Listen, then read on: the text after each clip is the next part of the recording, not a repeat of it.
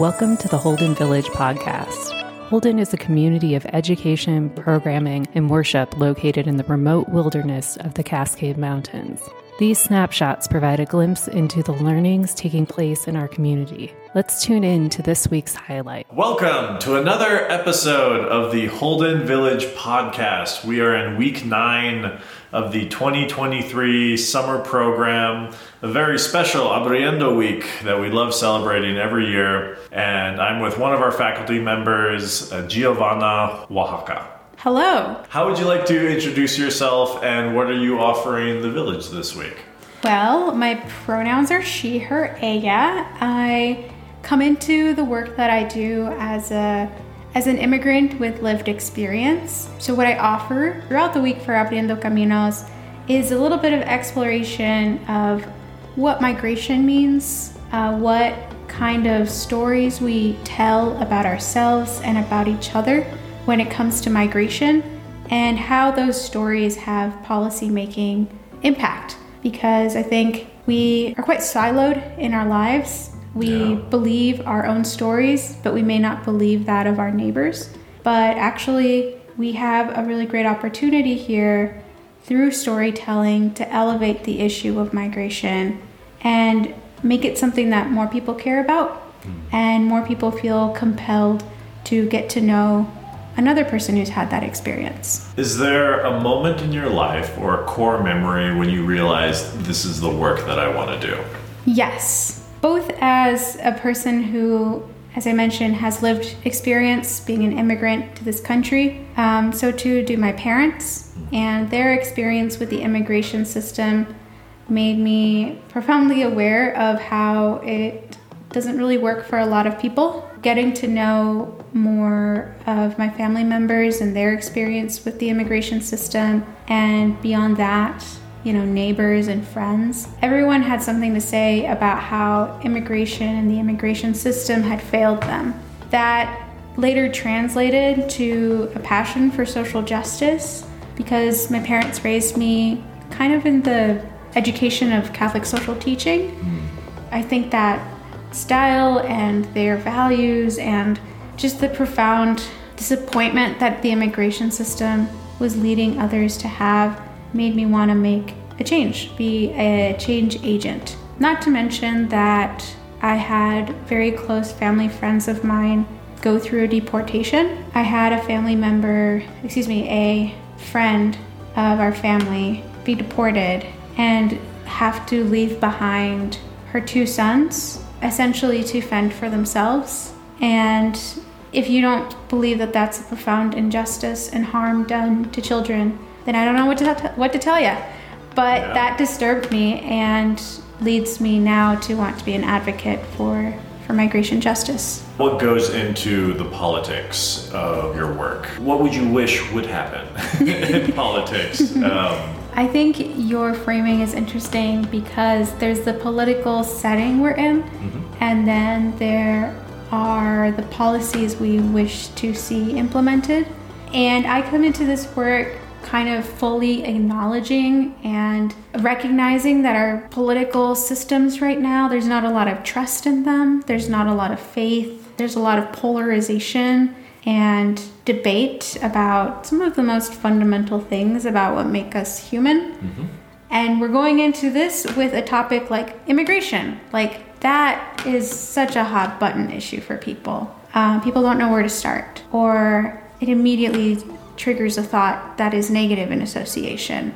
I'm going into this work with that political backdrop, the reality that migration is such a polarizing issue already, and wanting to advocate for more generosity and kindness and compassion to migrants. And for me, it all comes back to one thing, which is that migrants are human beings that are pursuing a better life for themselves and for their families, and who wouldn't do that? So when you connect to people who may not agree with you at the essence of we are human beings, we need somewhere to live, we need a community, we need dignified work, we need things to support ourselves and our families, that shatters through some of that impasse. Agreed. One of my favorite art forms is improvised theater. And what I love about that art form is that, you can't think about what you're saying. You just have to kind of intuit or like feel what your spirit is going through and things that you normally wouldn't say. So it's a lot of like oftentimes like repressed things or the things that, you're too scared to talk about because, you are scared of being judged. And so you really get to know the people like on stage, regardless of what your like, social or political views are. You get to know that deeper part of the human being. And so that's something for me that I've always enjoyed in trying to breaking away the barriers. What have you found to be the most effective way of helping break down the different categories that we we have for ourselves? Yeah, no, that is an excellent question. Vulnerability, being vulnerable with one another. I mean, that's really scary for a lot of people. Asking them to reveal something about themselves that they may be insecure or unsure about. Yeah. I've also seen it go where people are afraid to be wrong. Yes. All the time. I know. What's up with that? Well, guess what? I'm wrong all the time. Yeah, totally. We're both wrong right now. Yeah. But we're still having fun. Yeah, it's okay to be wrong, and that is the beauty of being a human being, that we learn, and we're always aspiring to be a little bit better every day. When you ask people to be a little bit vulnerable, not much, just a little bit. Sometimes maybe to question something that makes them feel wrong or makes them feel unsure, you're doing a little bit of work there. And then you take it step by step. I don't think I go into this feeling like, I'm going to have a conversion. From one day to the next, you're going to be a bigot. And the next day, you're going to be, an angel. That's not how it works. From bigots to angels. That should be a poem title. Title of the podcast. Yeah, right, totally. Right. It's much more intentional than that. Yeah. All we ask is a little bit of vulnerability and people willing to see eye to eye. I love that you brought that up because that's also another tenet of improv is how to experience failure and to celebrate failure as a means of learning. One of my favorite definitions of what, enlightenment could be is like the courage to fail at every moment, but to have the wherewithal to never make the same mistake twice. So with that, you have to embrace failure. Because then you're like, oh, I failed. And all right, this is what I'll do next time, Yeah. Or this is what I've learned. If you don't mind me riffing off that, that's what makes me really identify with being Christian. My faith fills me with the knowledge that there's a lot of grace to be wrong and to accept that and know that there's forgiveness. And when we can extend grace to people that we don't agree with either, like ourselves, as well as people we don't agree with. Especially ourselves. Especially ourselves, though, I would say that. I went through middle school. You have to have a little bit of grace. But yeah, I identify a lot with that message of like, it's okay. Is your connection with Christianity Lutheran-based or other denominations, or are there other cultural resonances that you have? Outing me here to my Lutheran audiences? No, I openly say I'm not Lutheran. I work in a Lutheran context. Okay. But I was raised Catholic. But I don't think my story ends there. My partner, he is Jewish, and there's so many really interesting ideas that dovetail between the different faiths, and I just really love that. And I don't have a problem talking with anybody of a different religion. I've never found it to be difficult because we have so many shared values. Yeah, I have no idea what I am. Like, I have Lutheran grandparents and family, but I grew up in Southeast Asia, and so I have a lot of Buddhist and Hindu experiences. And when it comes to Christian poetry, like the mystics are like my favorite. They're all Catholic. Like, none of them are Lutheran. Like, so yeah, it's all a great hodgepodge. It's beautiful. Yeah. Have you ever read The Tao of Pooh?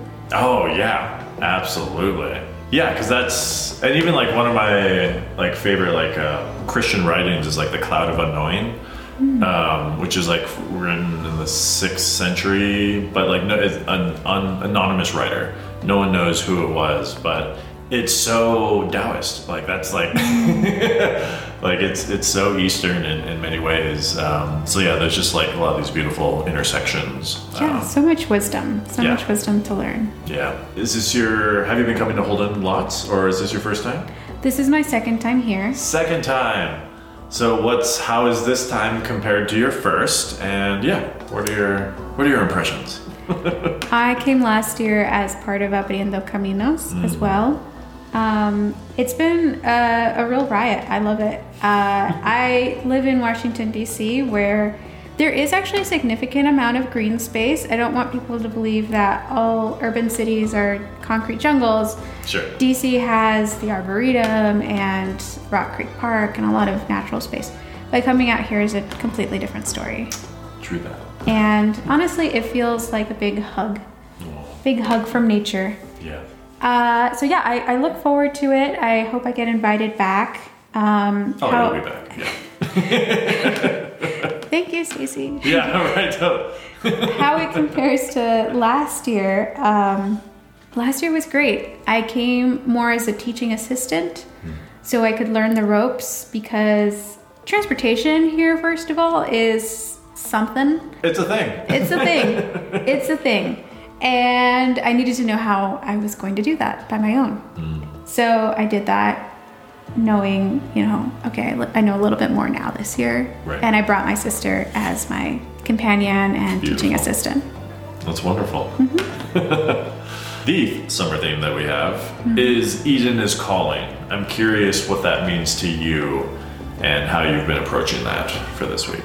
Yeah, I would say when I read the theme, I had such a visceral reaction to it because I was reading an article about wet bulb temperatures. Do you know what that is? I don't, but I'm so curious now. Oh, I'm not a science person by any means. Let's pretend that we're scientists right now. It's basically like, what the temperature is outside. Wet bulb temperature is like how hot your body can get before it becomes unbearable. The article was talking a lot about how people in India are regularly getting to that point of the climate is just, climate acceleration, climate change acceleration is upon us.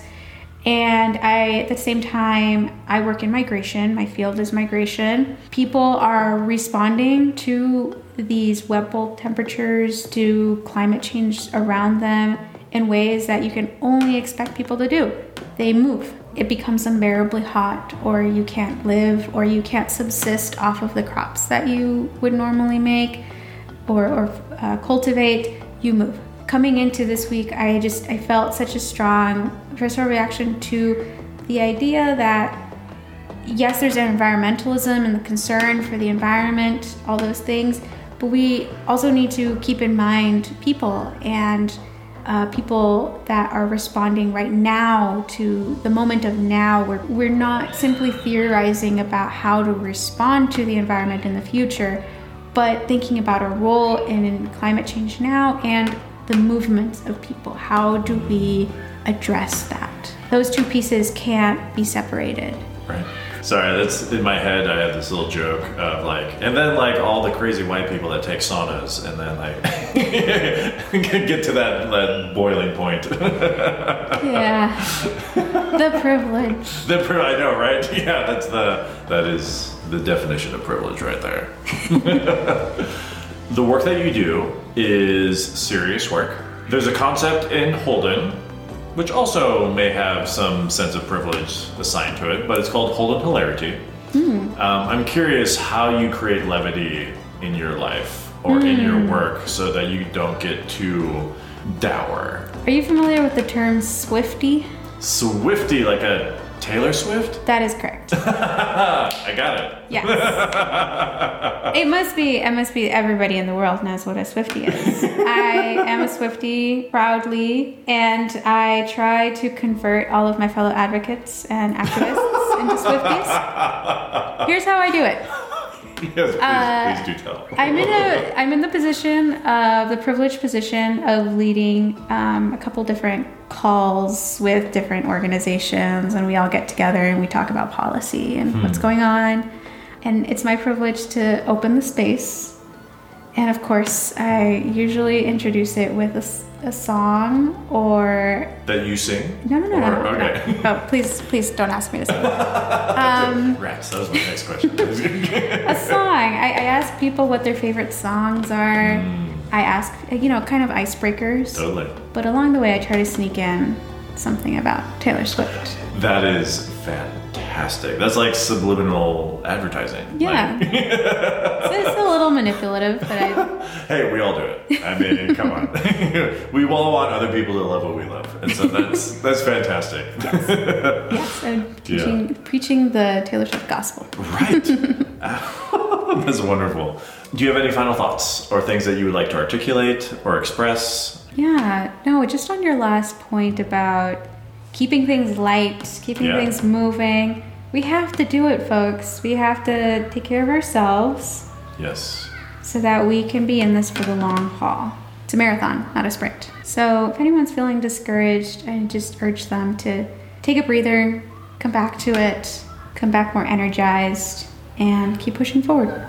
And listen to Taylor Swift. Yes. I think 1998 is coming out soon. The new recorded version. Well, you've heard it here first. For everyone not in Holden. Right, yeah, totally. We have a huge listener base, Well, thank you so much for blessing the village with your presence, for taking the time to have this conversation. Thank you very much. Thanks for joining us. Be sure to view the links in the description for more information, or visit our website to find out more about the village.